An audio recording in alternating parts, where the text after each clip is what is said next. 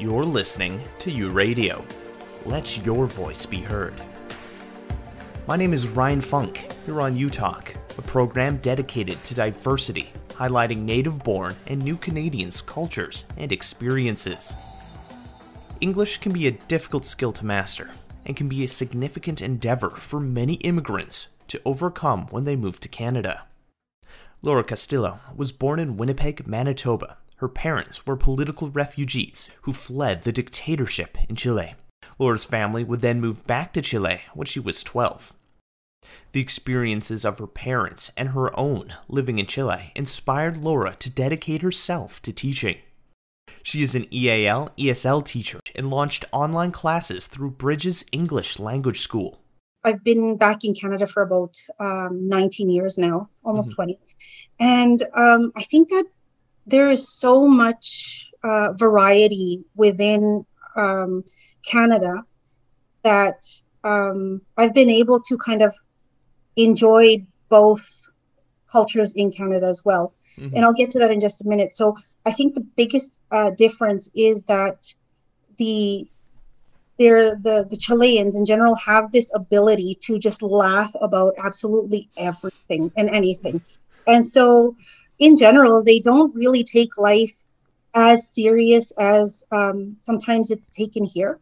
That's not to say that they aren't, that they don't, that they're not concerned for their lives or well-being, but they are definitely a group of people that really enjoys their everyday life and appreciate the people that are around them. And no matter what the situation, they will try to find a positive in a negative situation. So just to give you an example, right now in Chile, there's been a social uprising happening for over a year now. It started in October 2019.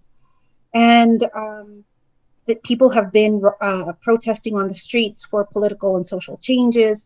They were able to get the government to call on government. They were able to get the government to change the constitution, and so there was a reform on that. And so people have actually taken to the streets, and they get very serious when it comes to social and human rights and politics. We come from a very, very political background, and that goes back to when the Spaniards actually took over South America. So it's something that we carry with us. It's very important for us. So when our families came to Canada, a lot of the people brought that with them. And so to this day, we are able to meet in our smaller communities, our ethnic communities. We have our friends, and I have friends who are also bilingual, so we'll speak a lot of Spanglish. And we enjoy, both sides of our cultures, because at this point, most of us, we've lived here, most of our lives. So we have the Chilean and the Canadian roots at this point. And so when I started off with the idea of, it's so diverse here, we've actually really been able to interact with other ethnicities and communities because of that flexibility and just positivism that I feel that we have. Now, every culture has their I was going to say pizzazz, but I don't know if that's an appropriate word, but every culture has something about them that just makes them unique. And we've kind of learned to adapt to each situation no matter what. Your background, you're heavily involved in education. I guess what kind of inspired that? Oh, what? When I was in high school, I thought that being a teacher was something so cool. And I remember I was in Chile at this point in high school. And I remember mentioning to one of my teachers that I wanted to be a teacher. And she actually looked at me and she said, "Well, you're stupid. Why would you want to be a teacher?" And I didn't know what to do. I was stunned. My world came crashing down. And so I thought, well, maybe she's right. Maybe I am in the wrong On the wrong path. On the wrong path. And so, you know, it kind of stuck to me for a while. And then I tried to go into different other professions. So I did 1 year of law in the university in the northern region. And unfortunately, that I wasn't able to continue with that because I didn't have the financial means to be able to continue in that profession. And then when I moved back to Canada, at this point, I was already pregnant with my daughter. And so I thought, oh my gosh, what am I going to do? I need money and I need something fast and I need to do something. So I thought that nursing would be a good alternative. I tried it and I got to my first rounds at the hospital, and I was in the geriatric ward, and you know, the grandparents, the elderly in there were so cute and they were so adorable, you know, but I did see a lot of things that were hurtful. You know, it's kind of sad to get to that age. And everything was okay, but I wasn't happy. You know, just walking into the hospital or into the, onto the ward, the smell, it was getting to me. Because, you know, they have that bleachy smell. Yeah. And so then I just decided, I thought about it, you know, they don't have weekends, they have to work nights, they have to work holidays.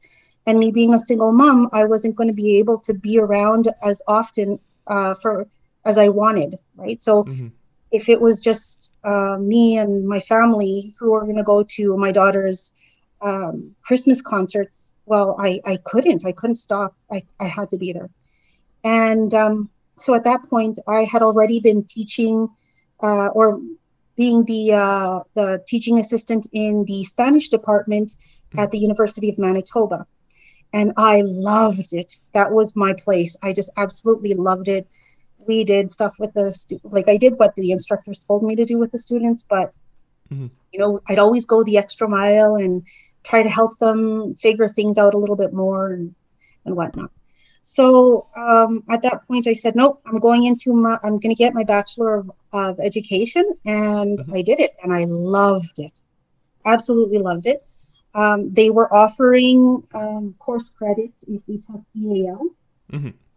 It's not considered a teachable subject, but it was something to supplement what we could do. And they would give us a certification at the end of it. And then we just had to take an extra courses. So I took them. And when I graduated, I had my EAL certification.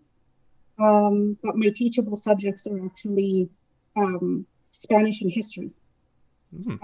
And now with the EAL, it was very difficult to find a job when I graduated that would take someone with you know, with the background that I particularly had. And I was mostly focused on senior years, so teenagers. So, you know, it was heartbreaking to know and to see actually that there were people that were hired for EAL courses or classes in the high schools, but were not certified or did not have the training needed.